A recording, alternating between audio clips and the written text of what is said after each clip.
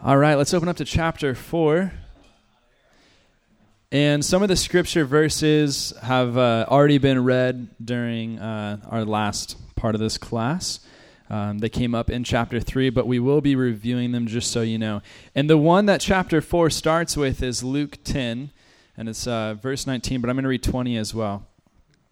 And it's that verse.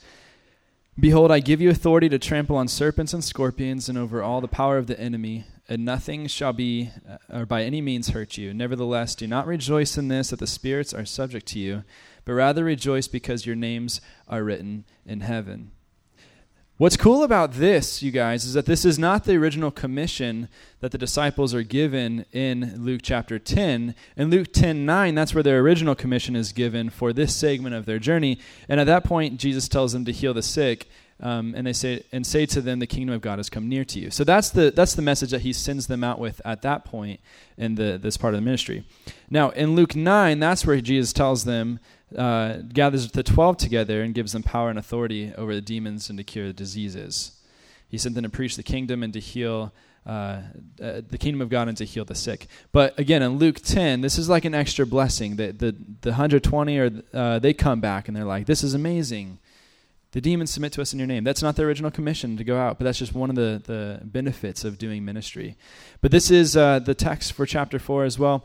But I also want to note this is pre-Calvary, and Pastor Phil read the post-Calvary verse, is what I'd say, which is Matthew 28:18 through 20, when Jesus says to them, "All authority has been given to me in heaven and on earth." All authority. So go, therefore, and make disciples of all nations, baptizing them in the name of the Father and the Son and the Holy Spirit, teaching them to observe all things I have commanded you, and lo, I am with you always, even to the end of the age. And so Jesus, before Calvary, before he went to the cross, he was giving his disciples, so therefore us, he was giving us that authority. And then post-cross as well, post-resurrection, he's saying, look, now all authority and all power has been given unto me, in heaven and on earth. So go. And what's so great is that Jesus, it's the same power that raised him from the dead that's alive in us. And that's the same power that we're walking out now as we are sent into the world. We're going with the same power that raised Christ from the dead. So, read with me on page 58, the first full paragraph. It says, "This is the church's Magna Carta in her conflict with Satan. Here is a clear legal basis for deliverance from Satan's bondage and oppression and for offensive action in the conflict with him. It is clear from this and other passages that God intends the true church, not Satan, to be the controlling factor in human affairs." We talked a little bit about that last week as well, but how man for a long time did not know this, that they did not know that this was their rightful place in the universe because of the fall. But Jesus comes and he reinstates that, giving us that authority. What Bilheimer then goes into is to talk about this organic unity that we have with Christ being a part of the body. It's this idea that it's while it is definitely symbolic in nature, there's something very real about that Christ is the head of the church and that we are literally the manifestation of him on the earth. He's the one who directs us and leads us and tells us where to go, what to do, what to say. He's the one who empowers us with all those things as well. But we get to do that. And I know that some of you have shared with me that you don't necessarily agree with everything that Bilheimer writes in this book, and that's okay. I just want to let you know that's okay. You don't have to agree and say amen to every single word. I don't even agree with every single word. But what Bilheimer is trying to get at is good stuff, because what he's really trying to communicate is the importance and the significance of prayer and our call as Christians unto prayer for the sake of salvation for other people, other believers. That's really the main driving thing that he's trying to communicate in this chapter, and that comes through the authority, like we were talking about last week, that comes from being in Christ. Okay? So this idea of organic unity, being in Christ, being a part of his body, is still being played out here, teased out in this chapter. And he goes into talking about how Adam, he doesn't use this verbiage, but how Adam is really a type of Christ. An antitype is the correct terminology. But there are some certain parallels here that we see that he highlights between Adam having a bride and Jesus having a bride, the church. So read with me on page 59, the end of that first line. It says, "So Adam was sent into a deep sleep, And from a wound in his side, a portion of his own body was taken, and for him was made a suitable helper. Jumping down a little bit to the second paragraph, about halfway through, like the first Adam, he, being Jesus, too was sent into a deep sleep of death and resurrection. Out of his wounded side, the church, through faith, is born of God as the bride of Christ. Again, so we are members of his body. Then we see this imagery of being the bride of Christ. We have this very unique, very special role in creation and in the universe to carry out what God has willed and planned for mankind. That's what we're seeing here. And this comes out of this idea that he's talking about here is Genesis 2:18 through 24, which says, "And the Lord said, it is not good that man should be alone, so I will make a helper for him who's comparable to him. Out of the ground the Lord formed every beast of the field and every bird of the air and brought them to Adam to see what he would call them. And whatever Adam called each living creature, that was its name. So Adam gave names to the cattle and the birds of the air and to every beast of the field. But for Adam there was not found a helper comparable to him. And the Lord God caused a deep sleep to fall on Adam. As he slept, he took one of his ribs and closed up the flesh in its place. Then the rib which the Lord God had taken from man, he made into a woman, and he brought her to the man. And Adam said, this is now bone of my bones and flesh of my flesh. She shall be called woman because she was taken out of man. Therefore a man shall leave his father and mother and be joined to his wife, and they shall become one flesh." Now Ephesians 5 talks about this too. In fact, it uses some of the exact same language. So we're going to read Ephesians 5 starting in verse 22. It says, "Wives, submit to your own husbands as to the Lord. For the husband is the head of the wife, as also Christ is the head of the church, and he is the Savior of the body. Therefore, just as the church is subject to Christ, so let wives be subject to their own husbands in everything. Husbands, love your wives, just as Christ also loved the church, and gave himself for her, that he might sanctify and cleanse her with the washing of water by the word, that he might present her to himself a glorious church, not having a spot or wrinkle or any such thing, but that she should be holy and without blemish. So husbands ought to also love their own wives as their own bodies. He who loves his wife loves himself, for no one ever hated his own flesh, but nourishes and cherishes it, just as the Lord does the church. For we are members of his body, and here it is, flesh of his flesh and bones of his bones. For this reason a man shall leave his father and mother and be joined to his wife, and the two shall become one flesh. This is a great mystery, but I speak concerning Christ and the church." So moving on out of that, go down to the last paragraph on page 59 with me. The second sentence here, "If Christ has been exalted as the supreme authority in the universe and is now seated at the right hand of the Father, wielding all of the authority of the Godhead both in heaven and on earth, and if the church as his body is organically united with him as the head, where does that place the church? Can it be elsewhere except on the throne?" And he starts to talk about what Ephesians 2 says about this. So starting in verse 4, "But God, who is rich in mercy, because of his great love with which he loved us, even when we were dead in trespasses, made us alive together with Christ. By grace you have been saved.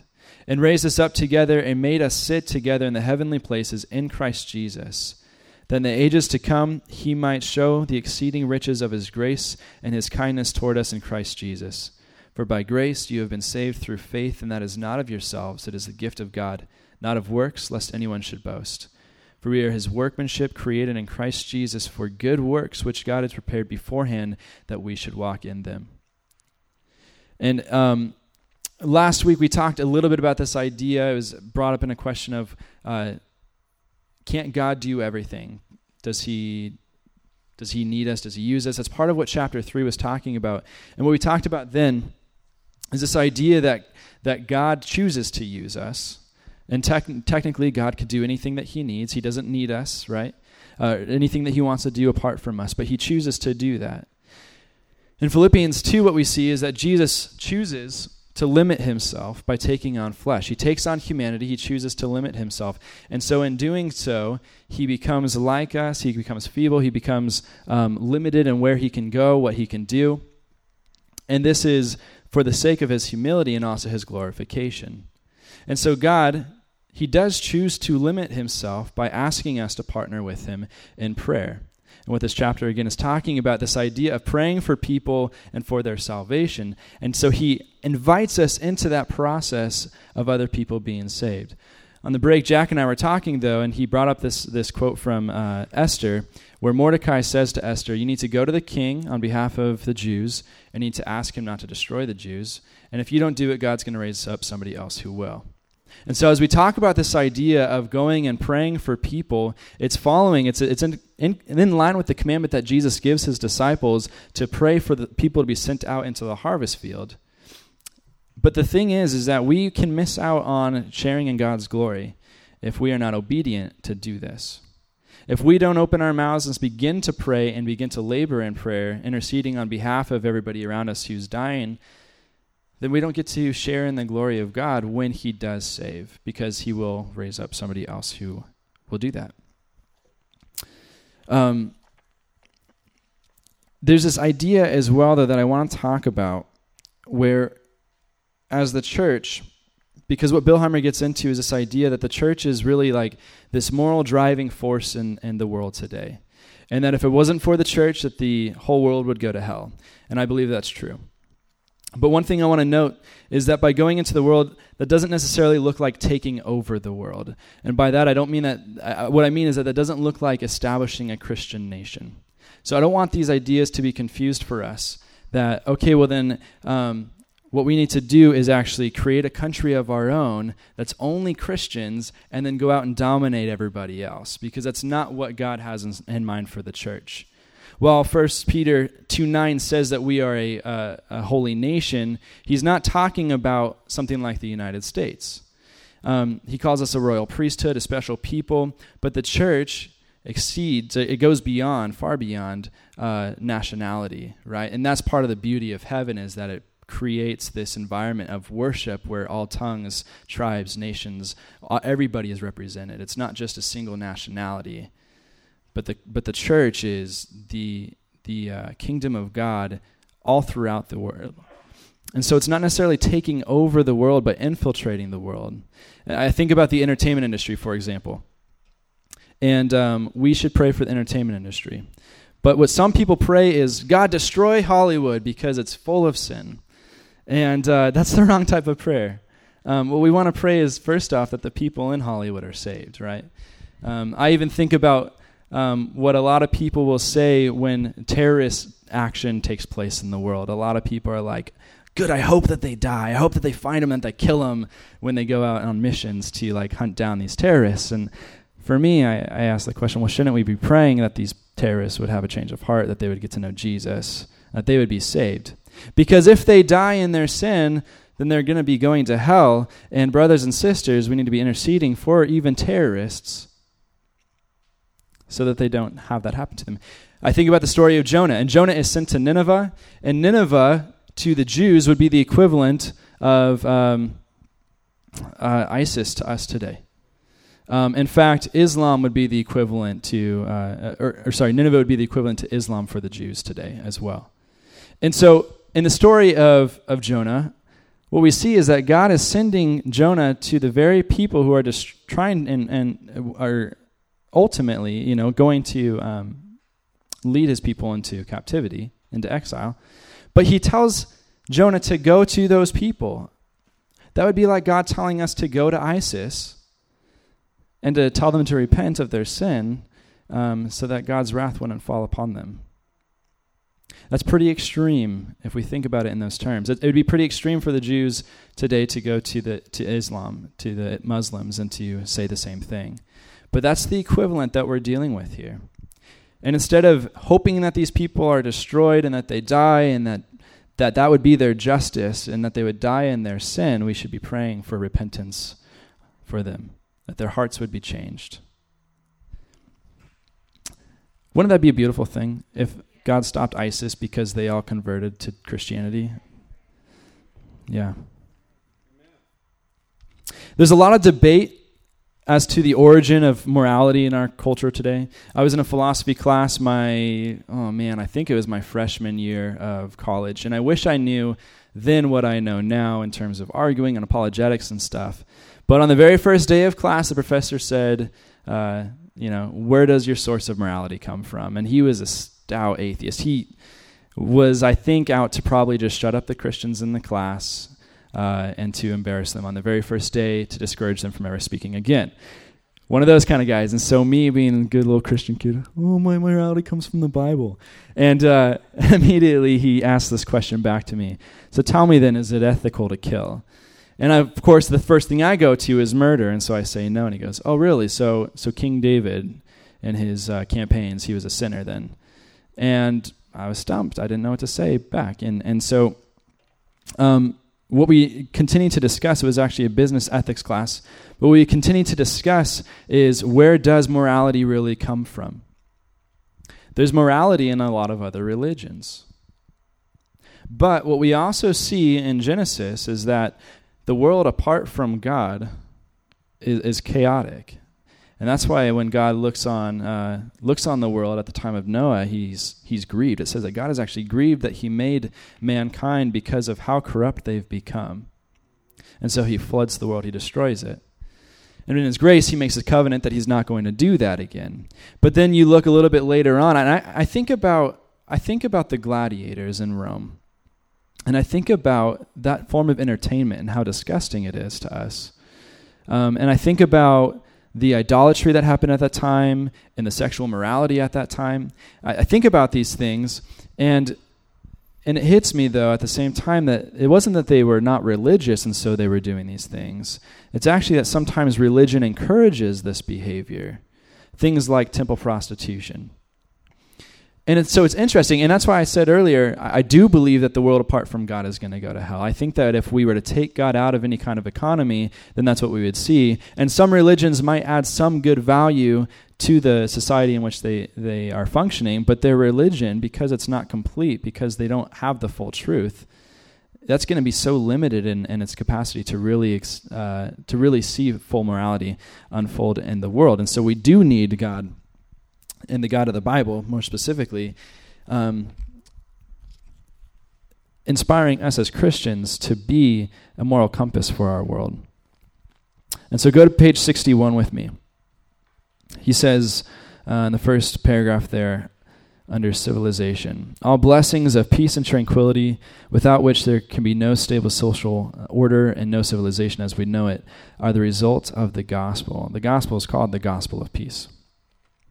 About halfway through, without the knowledge of and reverence for God, there can be no orderly and efficient functioning of government.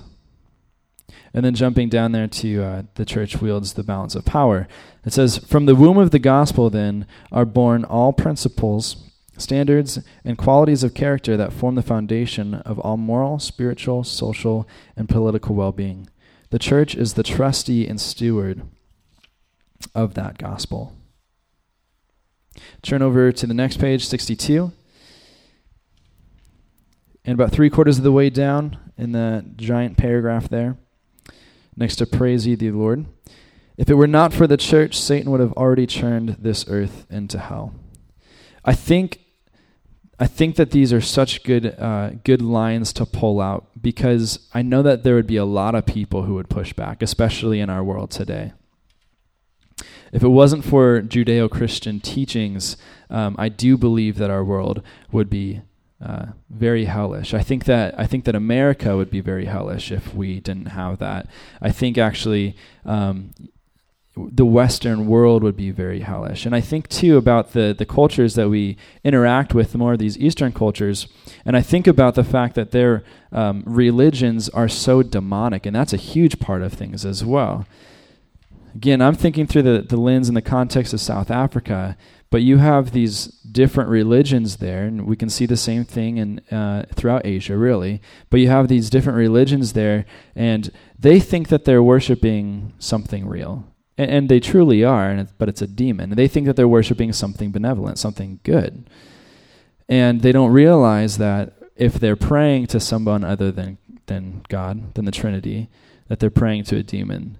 And they're having these very real experiences, very real interactions with the spiritual, but it's a demonic kind of presence.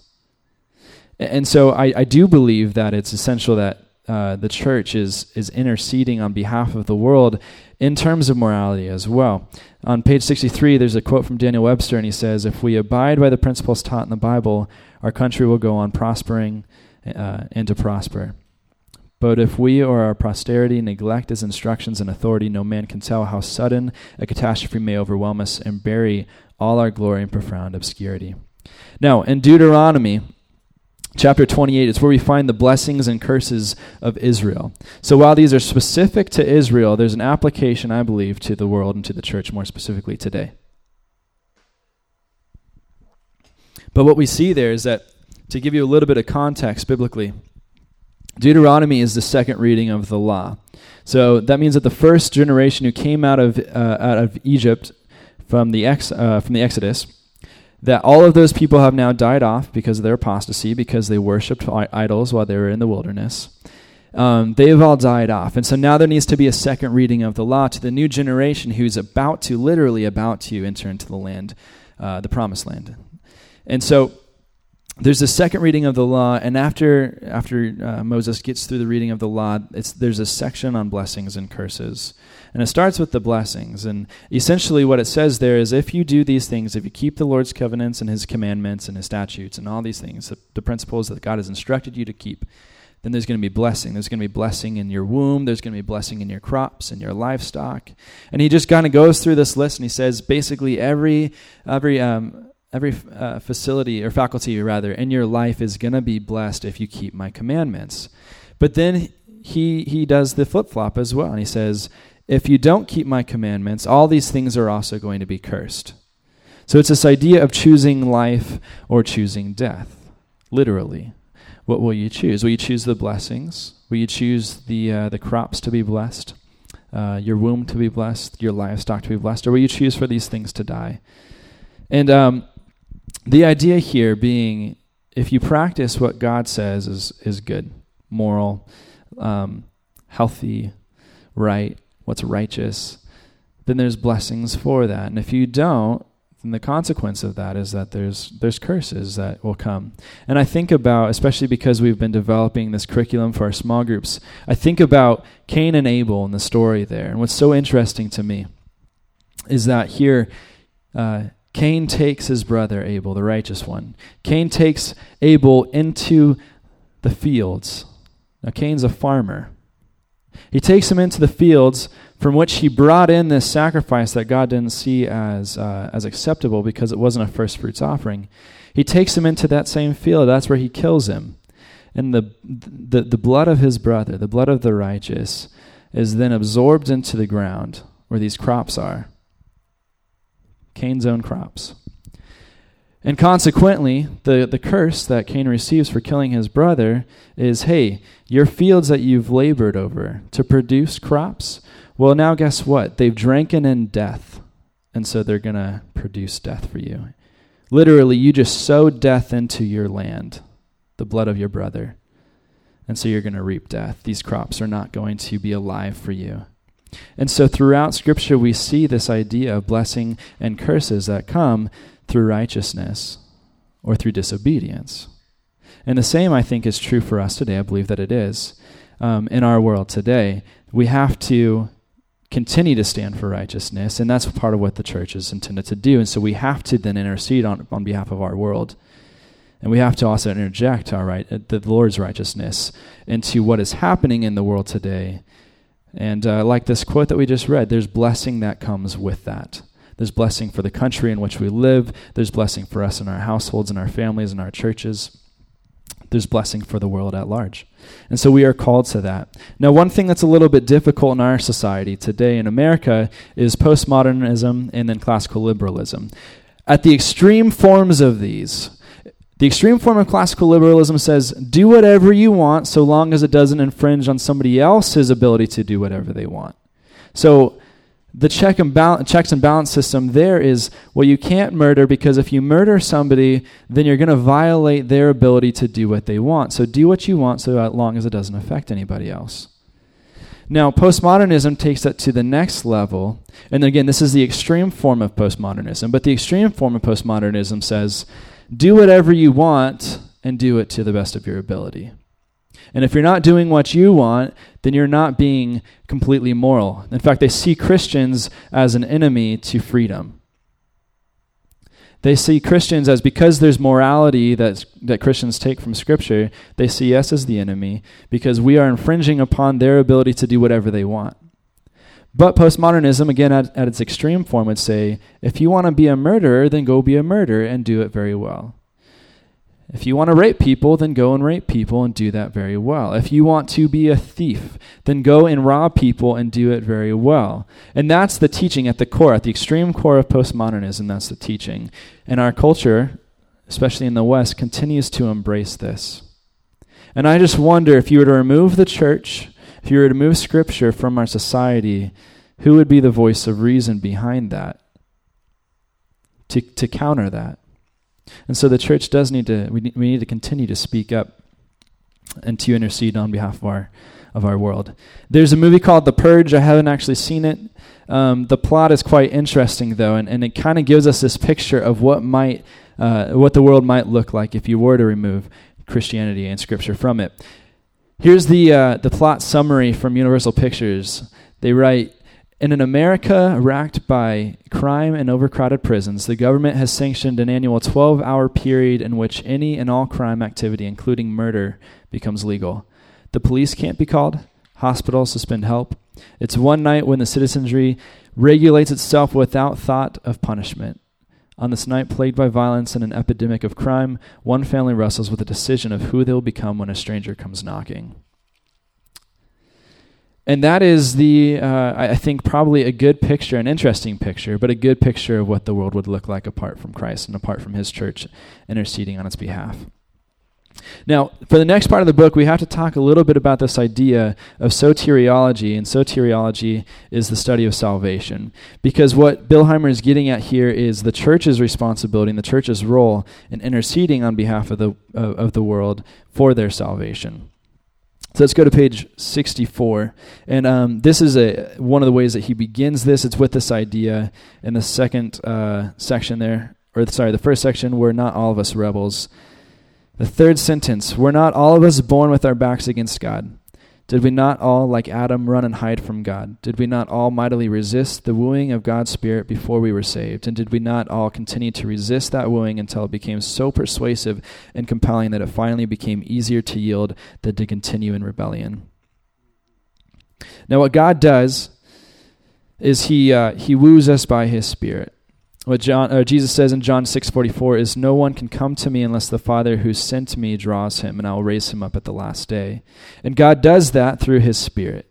He pursues us through his Spirit, and that's his way of wooing us, right? And so when Jesus asks Peter and the other disciples, who do people say I am? And then who do you say I am? And Peter says, you're the Christ. He says, that was revealed to you by my Father who's in heaven. There's something about being able to testify to who Christ is that for us, that only comes through the Father. It only comes through his Spirit. And what we also know about God is what 2 Peter 3:9 tells us, the Lord is not slack concerning his promise, as some count slackness, but is long-suffering toward us, not willing that any should perish, but that all should come to repentance. Bilheimer quotes that passage as well because it tells us that what God's heart is for humanity is that all people would be saved. I want to throw us back to the last chapter on page 52 really quick because there's this quote at the end of the middle paragraph there, and it says, the content of all true prayer originates in the heart of God. So it is he who inspires the prayer in the heart of the human beings, and the answer to every God-inspired petition is already prepared before the prayer is uttered. When we are convinced of this, then faith for the answer is easy, far easier than it would be otherwise. So we know that God's will is that all people would be saved. So when we as the church begin to pray for the world, when we begin to pray for their salvation, we are doing that in agreement with God. And what Bilheimer is pointing out here is that all true prayer is that which is already God's desire. It's simply us becoming aware of the Lord's desire and then praying for that thing. And so we're partnering with God. We're saying, God, I see that that's what your will is for humanity. God desires that no one should perish, but that all should come to repentance. Okay, God, I agree with you. And so now I'm going to take time. I'm going to labor in prayer in agreement with you for the sake of the world then. In 1 John 2:2, It says that he himself, being Jesus, is the propitiation for our sins, and not only for ours, but also for the whole world. So Christ's sacrifice, his atoning sacrifice, his propitiation, it was enough to remove the sins of the entire world. But it is limited to those who believe. With John 3:16, we all know that verse, but what that tells us is that whoever believes has eternal life. So it's not just that Jesus, though his sacrifice is fully sufficient, it's not just that everybody then gets a get out of jail free card, but those who believe. And so those who believe are the ones who experience God's grace, even though Christ's sacrifice is fully sufficient. So we kind of just blazed through that. Let me see if there's any other verses or things here I want to draw out, because we want to save some time for questions at the end here.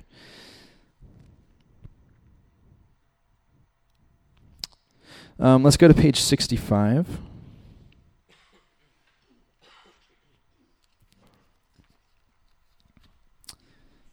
So very top of the page. This then means that no soul is saved apart from intercession, and that every soul who is saved because someone who would not give him up to Satan prayed. Jump down a little bit more with me to the first paragraph under the Spirit and the bride. Second sentence, God will not go over the head of his church even to save a soul without her cooperation. If she will not intercede, the Holy Spirit by his own choice cannot do the work of convicting and persuading. And then turn to the next page. I'm just going through these for a reason.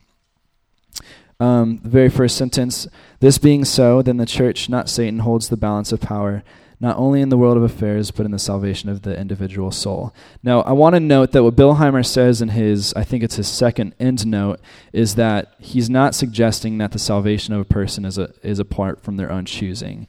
What he's trying to get at here is that the church needs to labor in prayer, but that each individual is responsible ultimately for that decision. Now, the reason I just kind of read these and blazed through them is because I wanted to talk about how what we see, and probably what some of your concerns are with this chapter, what is limiting about Bilheimer's argument, and then what the strengths are, okay? And so the first thing that I thought of that maybe you did too as you're reading through it is that prayer is a work.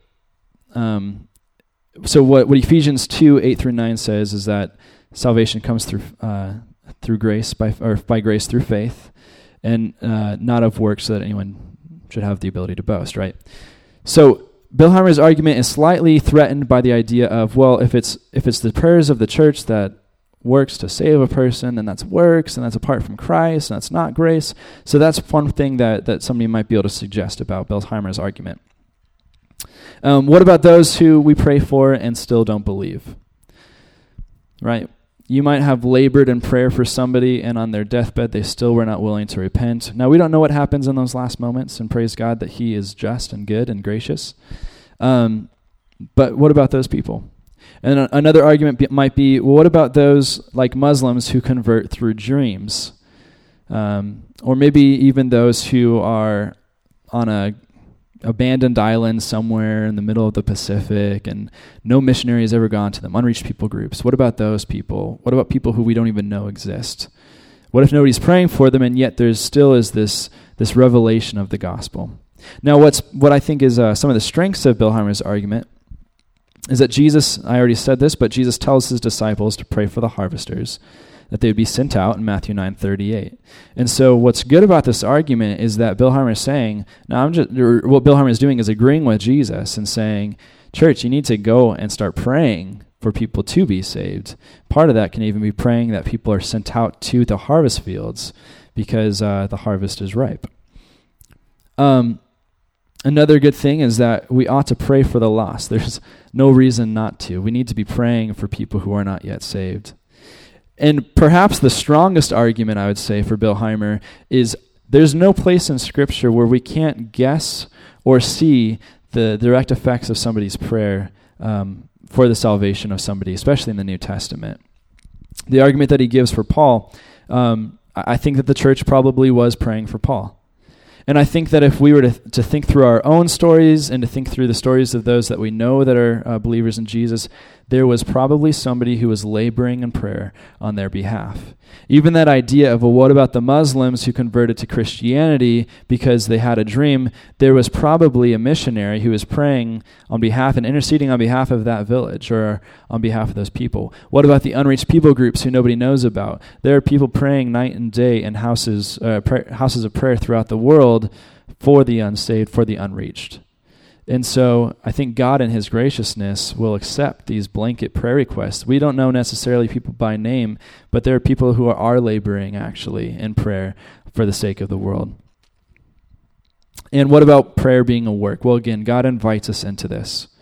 God's desire is for us to partner with him in the salvation of the world. That's part of what he has chosen on behalf of the bride, is that would be our role, that we would get to partner with God through prayer, through the labor of prayer, in order to see people saved. What I want for us to take away from this chapter, and just as a practical application for us, is to identify a trigger in our life that will remind us to pray for the lost specifically. Probably all of you in this room drive a car. And you probably drive that every day. You might not, but I was just trying to think of, well, what is something that all of us engage in every day? And I would venture to guess that would probably be a car, driving a car. So here's my suggestion to us. My suggestion to us is that we would use our ignition or the key. Okay, whether you have a push start car or a key start, that we would use that as a trigger to pray. That every time we get in our car and we turn on our car, we'd be reminded to pray for the lost. And if that's not a good one for you, if you're like, that's not going to work, I don't drive my car very often, or I carpool or whatever, then find something else, something that you interact with daily, that when you look at it, it's going to be a trigger to remind you every single day to begin to pray for the lost ones in this world. Whether it's somebody in your family, a neighbor, a friend maybe from years and years ago who you just don't know, if they ever made a decision to follow Jesus, or if it's some of these blanket prayer requests that just, God, there are people in this world who we haven't yet reached, who don't know about Jesus. Would you save them? Would you send somebody to them?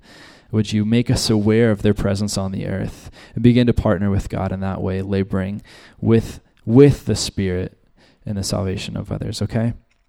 I'm going to welcome up Pastor Phil again, and we are going to do a quick Q&A. We've got like 5 minutes. If you have to leave, go for it. But if you have questions, we want to take those. Yeah, Jack.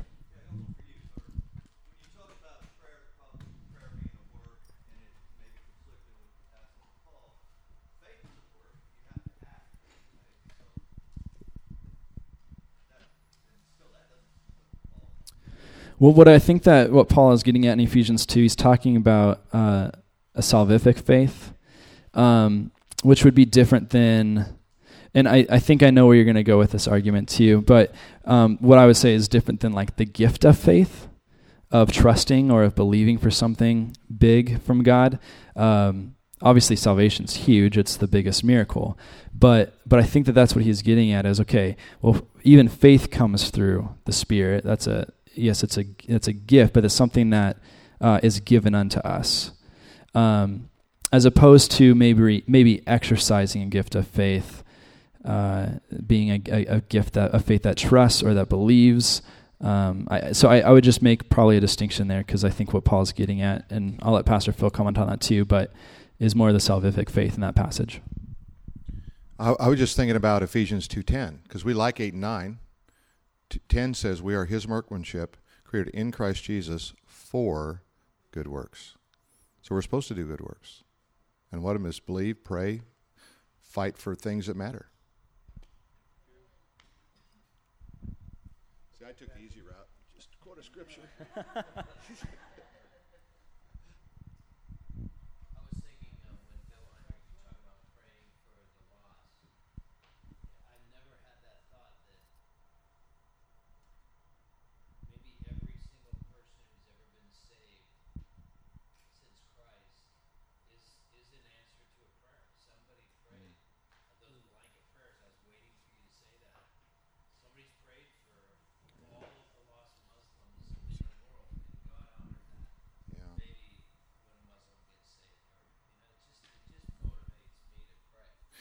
A buddy of mine who's an evangelist and traveled with Billy Graham back in the early days, he came and he spoke at our church one time, and he said, I'll never forget one time at one of the tent crusades with Billy Graham where he got done, and afterwards they couldn't find him, and he was weeping in his room. And they said, why are you weeping? He said, if I would have prayed more would have been saved.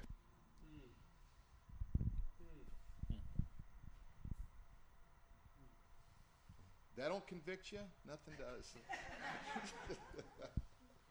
The deadline that they're talking about is that when Christ comes back, that people can be saved up until then. You know how they said in the, it says, it is my firm belief that wherever a soul has not crossed the deadline, a believing church may pray in full assurance and faith for that soul's salvation. I think deadline there is probably death. Yeah, their individual death. Because if somebody dies apart from Christ, apart from knowing Christ, yeah, even if Christ hasn't yet returned, yeah. There's an interesting study you can do. There's a word, if you use a King James, there's a word they used to use called vexed, V-E-X. All right, you remember that word? And it talked about someone's spirit being vexed. And this is just an interesting thing, because I agree with what Nathan just said, but at the same time, is it possible that I can so vex, so damage my spirit, that it's become completely insensitive to the Spirit of God? And I think that warning is found in Scriptures. You know, I don't want to believe it. I like the other version, you know, because I have seen people who denied Christ on their deathbed, but at the same time, you've seen people that have been so, even up to death, just cursing God, and something happened. Something happened there that was pretty tragic. So we've got 60 seconds. Jack, you got it.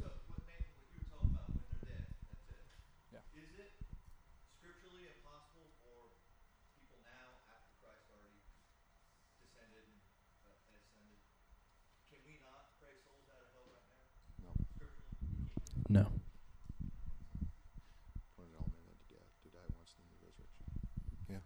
Yeah, Hebrews says, it's appointed unto all men to die once, and then the judgment.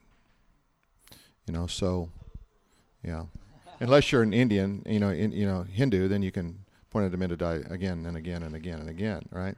Okay, hey, I think we need to quit, because I want to quit, but while you're still alive, and it's 9:00. You've endured a lot. But good book, huh?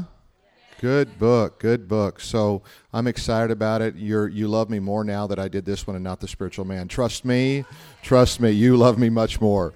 Okay? Hey, let's just close in prayer. Can we do that? And if you guys, anybody can hang around and stack up some tables and chairs, that would be awesome. Thank you so much, okay? Father, right now we'd be remiss if we just didn't pray for the harvest around us. So we just want to pray, God, that you will send out laborers into your harvest, that we will reap souls for Jesus. God, we want to see people saved by the thousands and by the 100,000s. God, we're tired of seeing people saved by the dozens. God, we're ready to see a massive harvest of souls. So God, may we be people who pray and really do believe that our prayers bring people into the kingdom. In Jesus' name, amen. All right, guys, have a good week, huh?